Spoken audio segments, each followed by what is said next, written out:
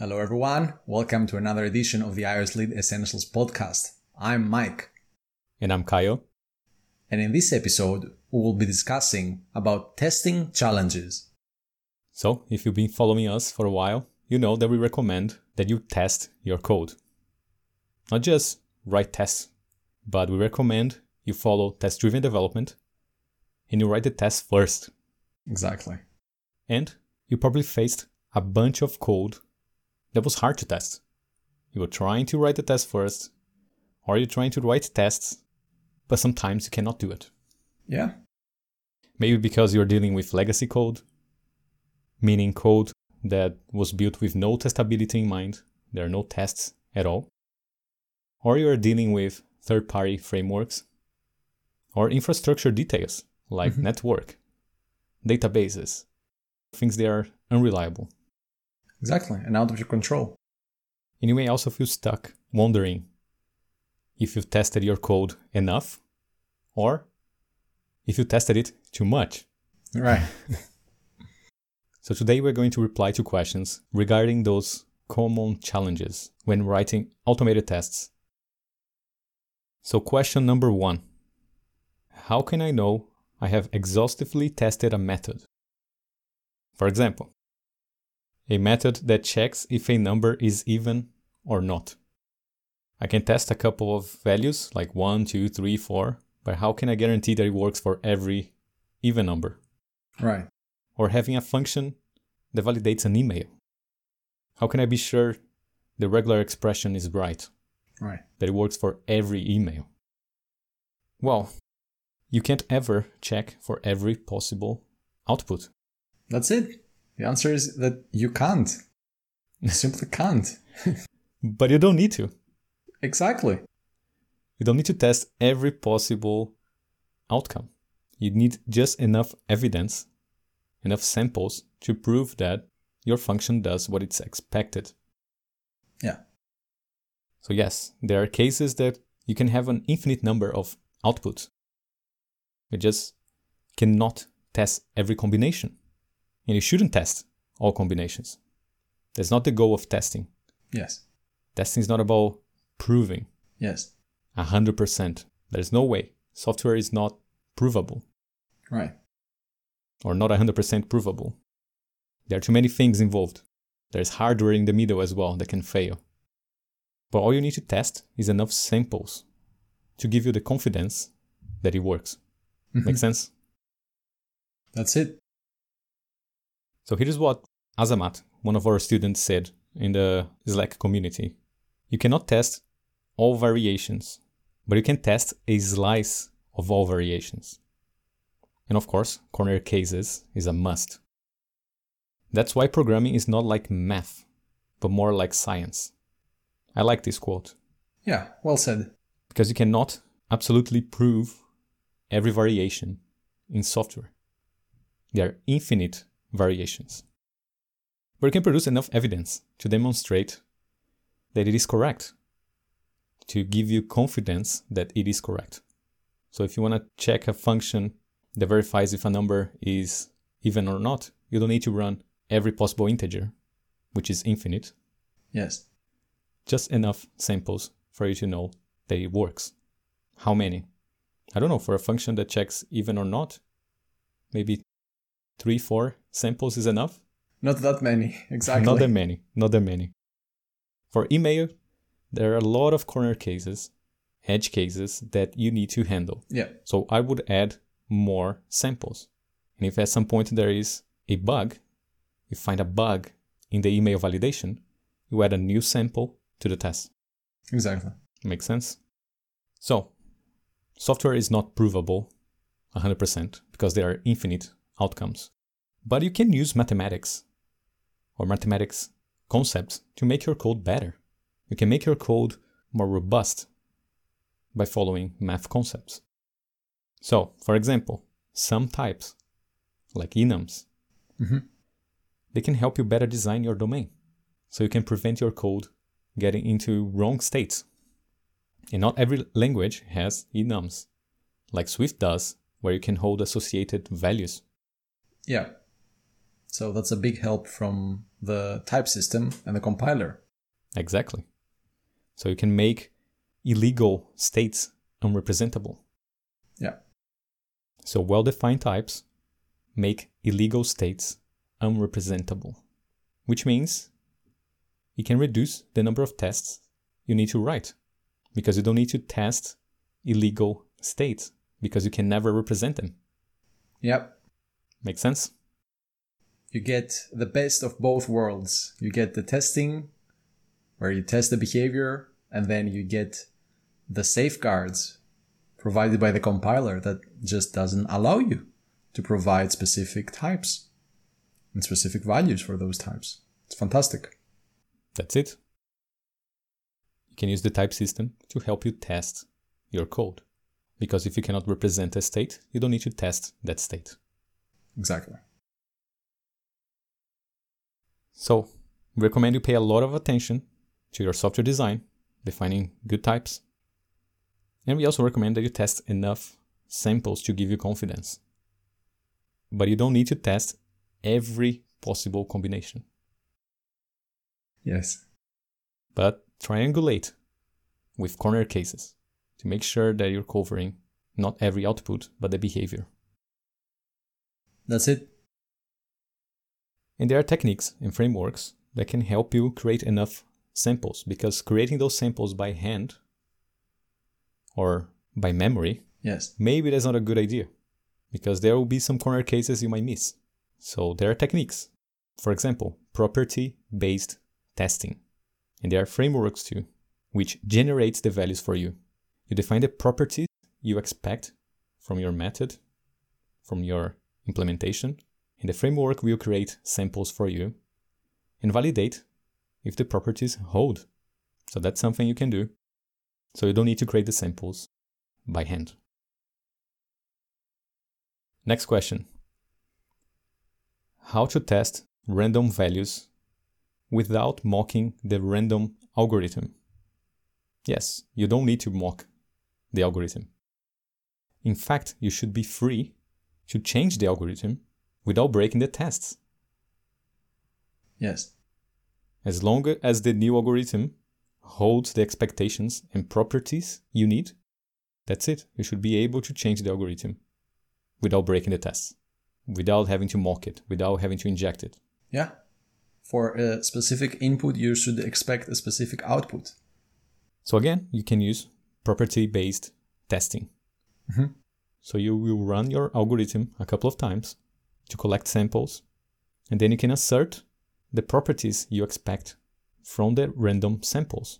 For example, there should be no collisions. You can run your algorithm, 1,000 times, 100 times, and check that there are no collisions and that there is a good spread between the random values. Mm-hmm. So it depends what kind of properties you expect from your random algorithm. You just need to define the properties and test it. You don't even need a framework to do that. You can literally just run your algorithm a couple of times and check or assert what you expect. No collisions, for example. Otherwise, you need to mock it. Next question. How to test code that asynchronously dispatches work to the main dispatch queue. For example, after fetching some data in the background, I need to dispatch to the main queue to update the UI in my view controller. I am mocking the service that fetches the data, so I can control when the data is returned. Yes. Should I also mock the dispatch queue? Ideally, no. I don't like mocking dispatch queue because threading is an infrastructure detail. Mm-hmm. I don't like to have threading everywhere in my code base. Right. So ideally, no. Instead, I would move the threading logic away from the view controller. Yeah. I will move threading to the composition root, to a centralized place. Because the view controller is a UI element, and you expect UI calls on the main thread. Yes. So you should never call a method on a view controller in a background thread. That's a violation of the contract with the UI. That's it. So whoever creates the view controller or the UI will also be responsible for dispatching in the main queue. That's it. And who creates the instances? Ideally, the composition root, which is the place that knows about the concrete types, and it's the place that knows if it needs to dispatch or not, depending on the composition. Because the thing is, most of those async dispatch to the main queue is defensive, right? You are afraid that a service may complete on the background queue, and that would crash your app. Mm-hmm. So defensively, you put dispatch async everywhere in your code or in the UI. Yes. And that works. You prevent the crashes, but it can also lead to bugs because something should happen synchronously, but it happens asynchronously. Right. Or sometimes you are capturing the view controller instance with self inside the dispatch main queue. Mm-hmm. Mm-hmm. And the view controller gets off the screen before the dispatch main queue block is executed. And this can also lead to crashes. So no, defensively dispatching to the main queue usually leads to more trouble. Yeah. So ideally, I will move the threading away from the view controller and just respect the contract that UI should always be invoked on the main queue. And you move that dispatch to a centralized place, in a concrete place. Exactly. You only have to remember to dispatch in the main queue once when you create it. That's it. So if a service complete on the background queue because of, I don't know, network or a database, which is infrastructure detailed, then it's up to the composition root to dispatch to the main queue. But you might be dealing with a service that already dispatches on the main queue or already runs synchronously on the main queue, like an in-memory cache. Right. So in this case, there is no need to dispatch again. But if you're making this decision in the UI, you're always going to dispatch, even when you don't need it. Exactly. So the key is the UI shouldn't know about the provenance of the data. Yep. When you dispatch to the main queue in the UI layer, you are leaking some details about the service. You are leaking threading details. And that complicates a lot. It complicates testing. It complicates development and debugging as well. As we said, it leads to issues. So the UI shouldn't know about the provenance of the data.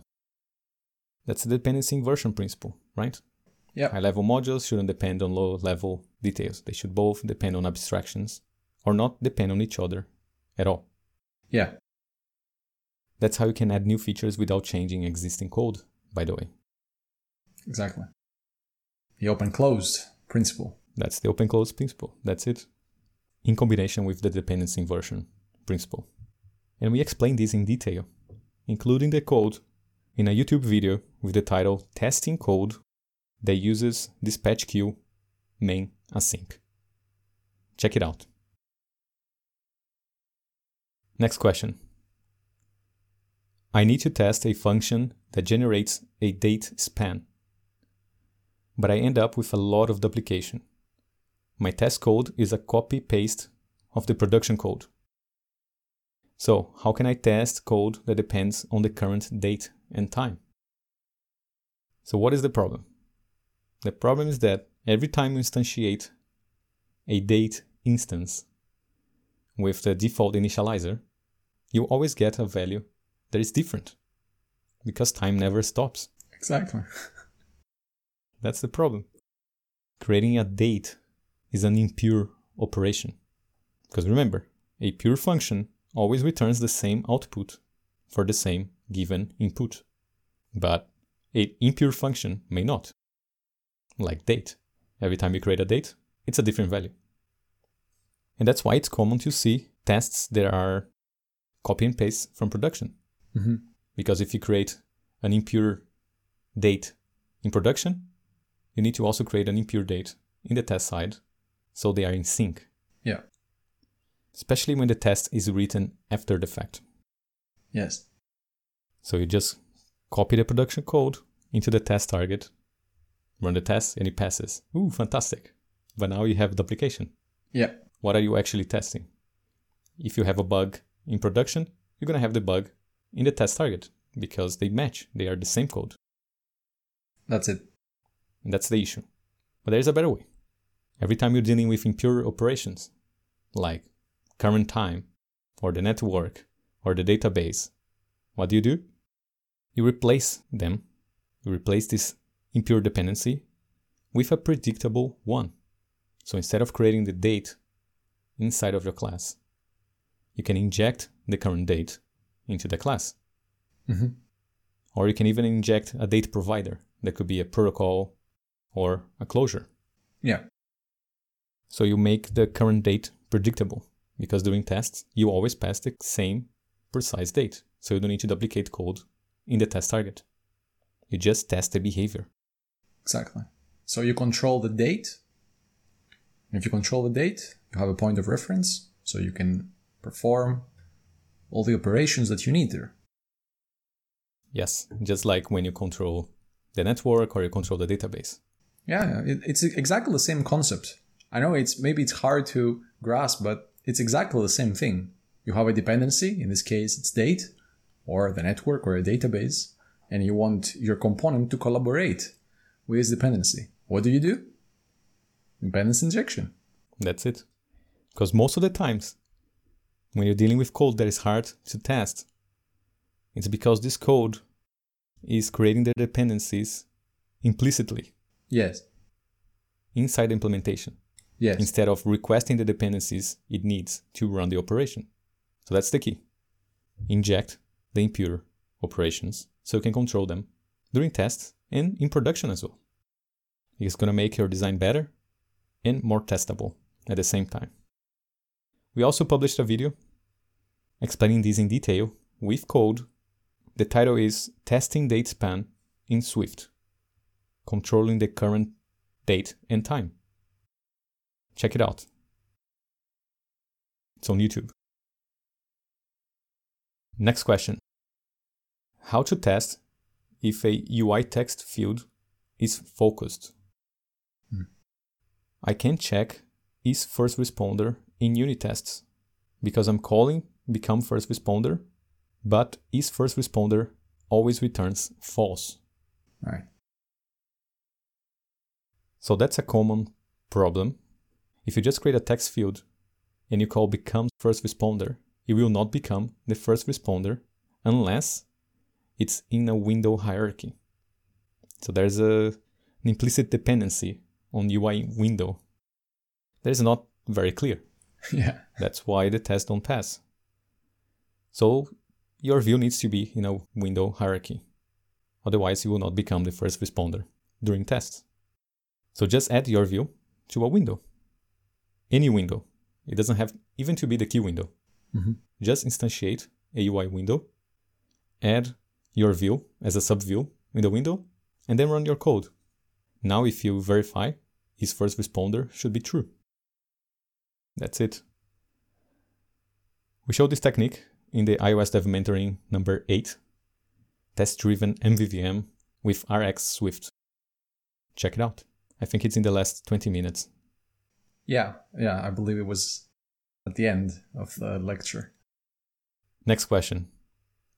I'm trying to unit test a simple logging view controller with a few text fields and one login button. So probably username, password, and button. The UX goal is to ensure that when the keyboard shows, the keyboard will not block the login button. So it's not going to be on top of the login button.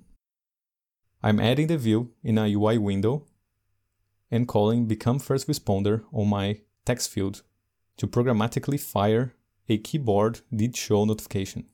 But it doesn't work. How can I fire the keyboard did show notification during tests? Okay, so in this case, you don't need to add the text field in a UI window or call become first responder to fire the notification. If you want to fire a keyboard did show notification, you can just use the notification center directly. Mm-hmm. So just call post on your notification center instance, passing the keyboard did show notification and the user info and the object and whatever dependencies you need to pass to verify your code.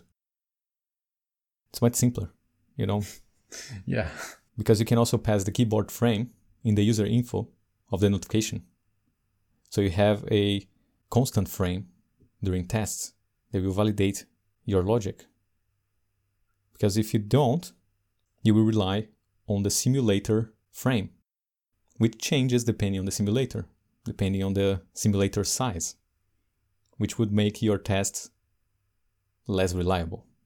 Because imagine if you run on an iPhone 6s simulator and then you run on iPhone 8 Plus.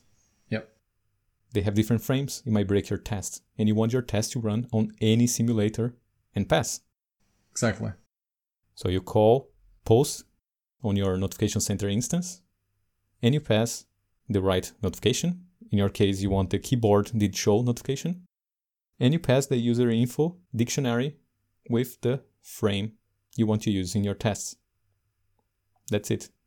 So you don't rely on simulator frames.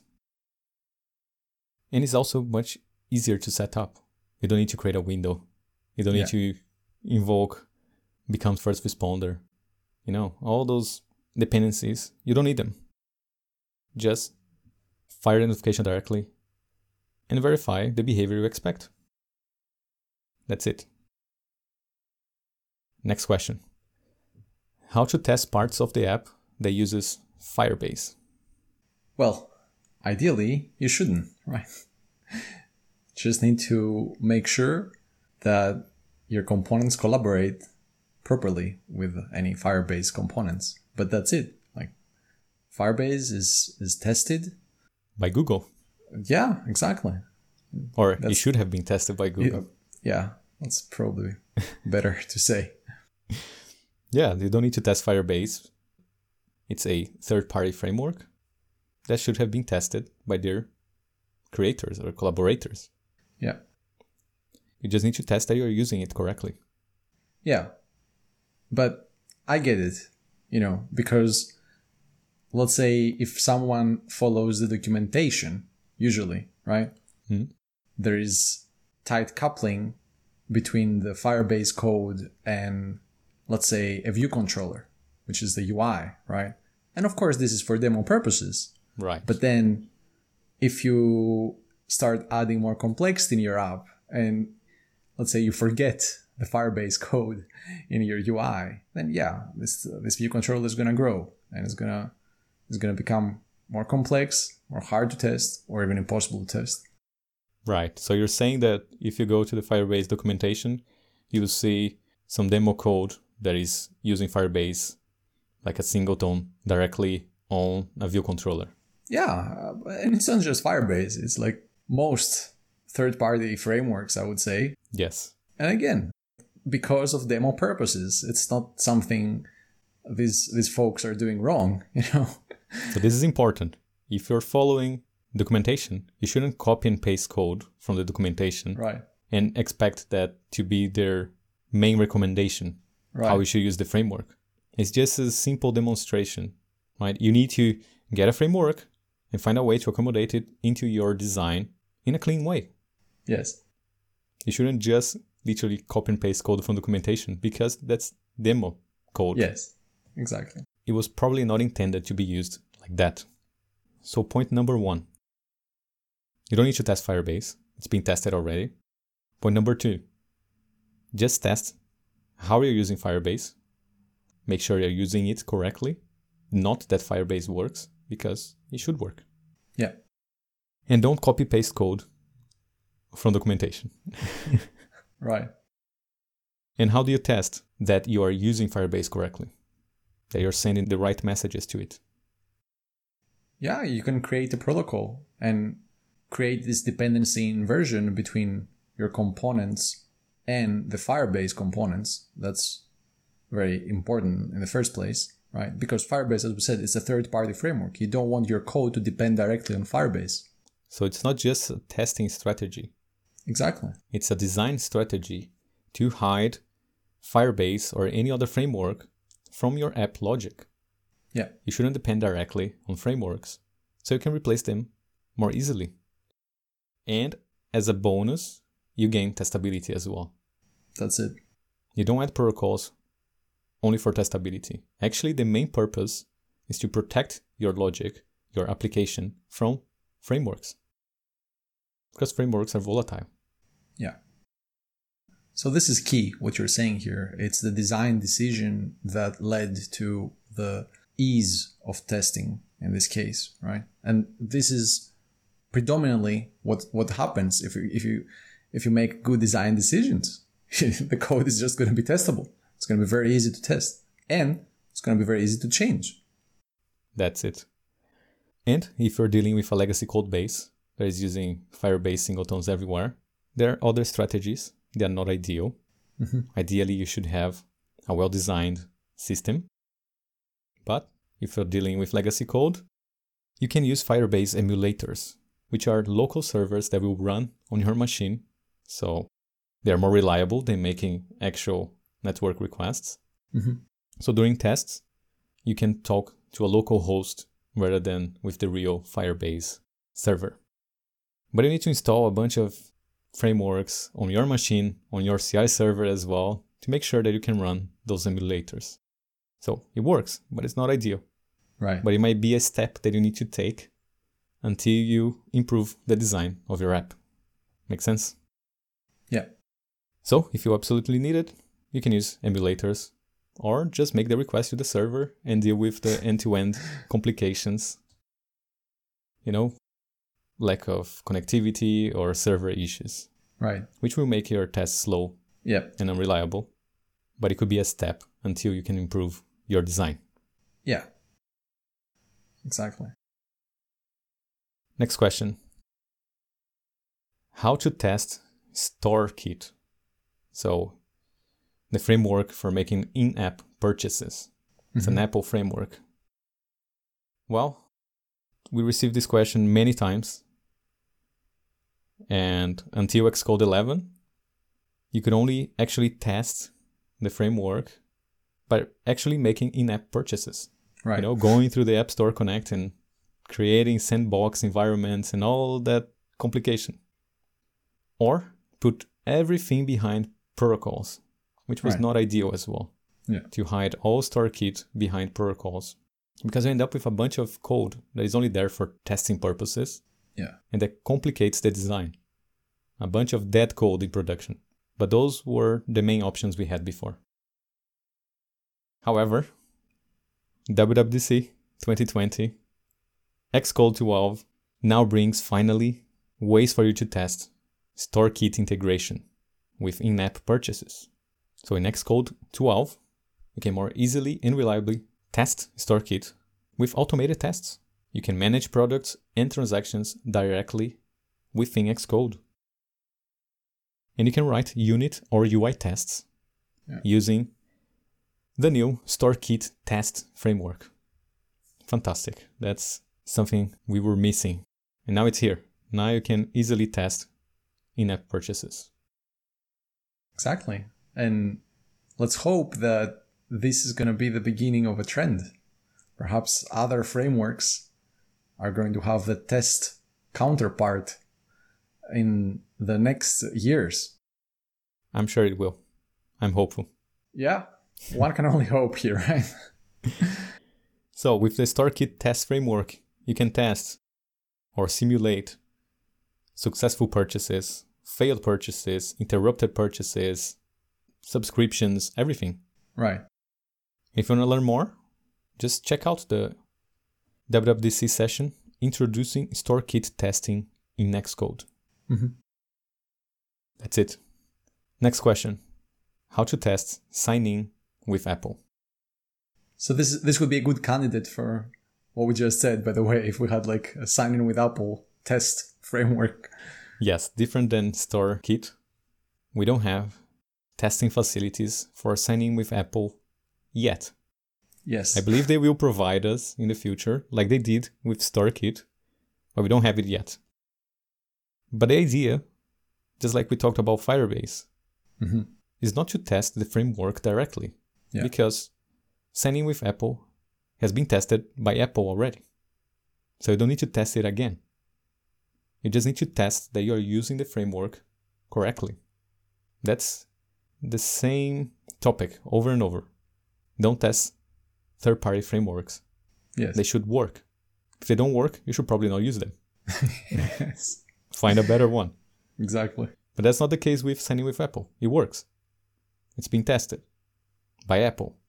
So just test that you are using the framework correctly. How?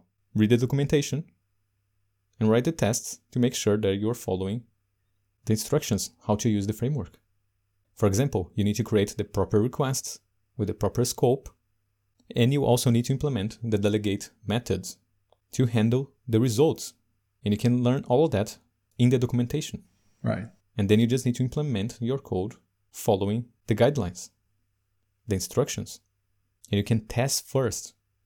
You can write the tests to make sure you're following the instructions. So you can read the instructions and write unit tests, and then make the pass one by one. But it's not that easy. It's not that easy because we have limited control over the framework. All right. For example, there are some classes in the framework that we cannot instantiate. The initializer is unavailable. Right. For example, the AS authorization, which is a result we get back in the delegate method with the credentials and all the details you need. So, since this class that you cannot instantiate is passed to the delegate, it's a parameter in the delegate method. Right. You cannot invoke the delegate method during tests because you cannot instantiate a mandatory parameter in the delegate method. So you cannot test your implementation of the delegate. Yeah. That's a problem. So, solutions. 1. UI tests. Right. You're actually gonna press buttons on the screen and see what happens. Yeah. It works. It's a solution. What are the problems? Well, I mean, compared to unit tests, this test is going to be extremely expensive, meaning it's going to take a lot of time and you risk it to be flaky as well. Why flaky? Because you're going to hit the network because there are processes that you cannot control while it's running. And you also need to have an Apple ID Right. in your simulator. Yeah. And it needs to be in the right authorization state. You know, there's a bunch of setup that is not easy to create. Yeah. And all of this can break at any point for reasons you have no control over. Exactly. So those would be flaky tests. But it's a way of testing. UI tests. I don't like it. I don't use it. But it is a solution that is out there and endorsed by Apple even. So that's why it's here. Yep. Solution number 2. Using Objective-C. Right. Wait, let me explain. So in Swift, we cannot create those classes because the initializers are unavailable. But signing with Apple, the whole authentication service framework is in Objective-C. Right. Which means you can create an Objective-C wrapper to instantiate the classes for you. That works. Because in Objective-C, you can do whatever you want. You can use method swizzling. You can create a proxy. You know, there are things you can do. You can swizzle the whole framework to spy on the behavior or to replace behavior. And you can use frameworks for that. For example, OC Mockito. Mm-hmm.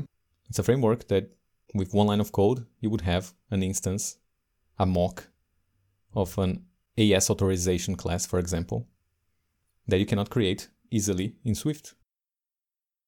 So if you're happy to have some Objective-C code in your code base, that's a solution as well. And if you're happy with OC Mockito, do some swizzling, some proxying, that works as well. But that's a trade-off, right? Because we would prefer not to mock framework behavior. Yeah. Because you need to make too many assumptions about a framework to mock it. Yes. Exactly. Ideally, you don't want to do that. But this may be a solution for you. If you're happy with the trade-offs, use Objective-C. But there's another solution in pure Swift.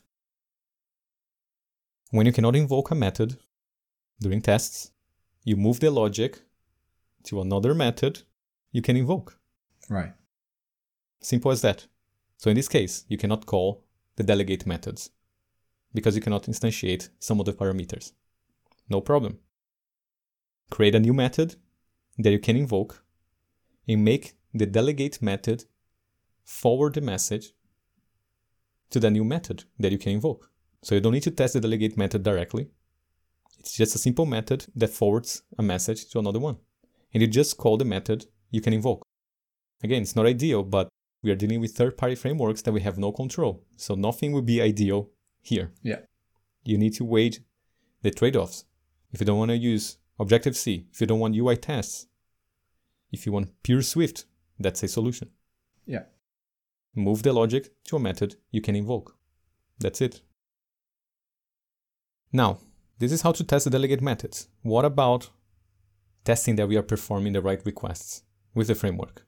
That we are passing the right scopes, the nonce, that we are calling the right methods in the authorization controller. Well, you can test it by injecting the authorization controller. Right. That's it. Because again, it's hard to test code that creates its own dependencies. If your code creates the authorization controller, sets it up, and call the methods, you won't be able to test it. Yeah, not in Swift, at least. Well, you could, but you would require a lot of hacking. Right. And you don't want a lot of hacking. Yeah. So what do? You just inject a authentication controller, so then you can investigate or you can verify the behavior in the tests. So this is going to improve your design. And it's probably the best approach if you think about productivity, because you don't need to mock anything. You don't need to have external frameworks for mocking anything. Yeah. You literally create an instance, pass it in, check the behavior. Pure Swift. And you can test drive the whole implementation as well. Yeah. And it's going to take a lot less time to develop and a lot less time to run the tests. Less than a second. Yes. 0.001 second. Exactly. All right, next question. How to test a UI image view of a UI table view cell that fetches an image from a URL using SD Web Image. Okay, SD Web Image is also a third-party framework. Right. They add some extensions to UI image view, so you can easily fetch images from a URL. So again, it's a framework, and you shouldn't test a framework because the framework has been tested already, right? So the question is, what are you trying to test? What do you want to test? Yeah. What do you really want to test? The image view is tested. SD Web Image is tested. So what are you trying to achieve here? So if you're trying to test that you're passing the right URL to this method, that can be a valid test because you're testing how your code uses the framework. Yeah. Right? And one solution is to add some protocols in between. But then again, hiding your UI image view behind a protocol may be, I don't know, maybe not the best solution. I don't like it. You are in the UI layer, communicating with your views, and you're going to add a protocol in between just so you can test some external framework. So ideally, those frameworks should provide you some facilities for testing, right? You should have a way of injecting or stubbing some behavior with the framework so you can easily test it. So I recommend you find frameworks that give you those facilities. But if you're dealing with a framework that doesn't have that, well, maybe you don't even need to test that you're passing the right URL because, again, the SD Web Image has been tested already and your code is just passing a parameter. You need to wait the cost benefit of adding protocols to be able to test. If you're just passing a parameter to a framework that has been tested, I will probably not test it unless I have facilities that the framework provide me for testing the behavior. And frameworks should provide those facilities for you. If they don't, I wouldn't use the framework. Right. That's it. And if I have to use the framework for whatever reason, I will probably not test it because the framework has been tested and I'm just passing a parameter to it. Check out the humble object pattern. That's going to clarify things. Yeah. Next question. I have an alert control with a shared instance to present alerts in my app. How to test that the alert control shared instance displays the alert on certain events. For example, when some event occurs in my view controller. Right. Okay, so looks like the view controller is accessing the alert control shared instance directly. Yeah. So that's the singleton pattern. Yeah. You have an implicit dependency to a singleton inside your view controller. That's it. So one way you could test that is that instead of having your view controller accessing the shared instance directly, you should inject an instance of your alert control. So during tests, you can inject a spy, for example, so you can check that the view controller is using the collaborator correctly. So you test the behavior rather than actually checking that a model was presented in the view hierarchy. So your test is much faster and you're just checking the behavior. You don't actually need the whole UI running on a simulator, for example. So don't access shared instances directly. There's nothing wrong with a singleton when you want to have only one instance of an object. The problem is when you access the shared instance directly everywhere. Yeah. Instead, inject it so you have a better design and a more testable design as well. Next question. How to test that a component is storing values in UserDefaults correctly? Well, you can just invoke the method in your component and query the UserDefaults instance in your test. Right. And you check if the value in the UserDefaults matches the expected value. That's it. If not, it's a failing test. Sounds like a very simple option, but yeah, that's exactly right. It's a key value store, so if the key exists, you're going to get a value. That's it. And back in the day, we used to mock the UserDefaults because it was quite slow.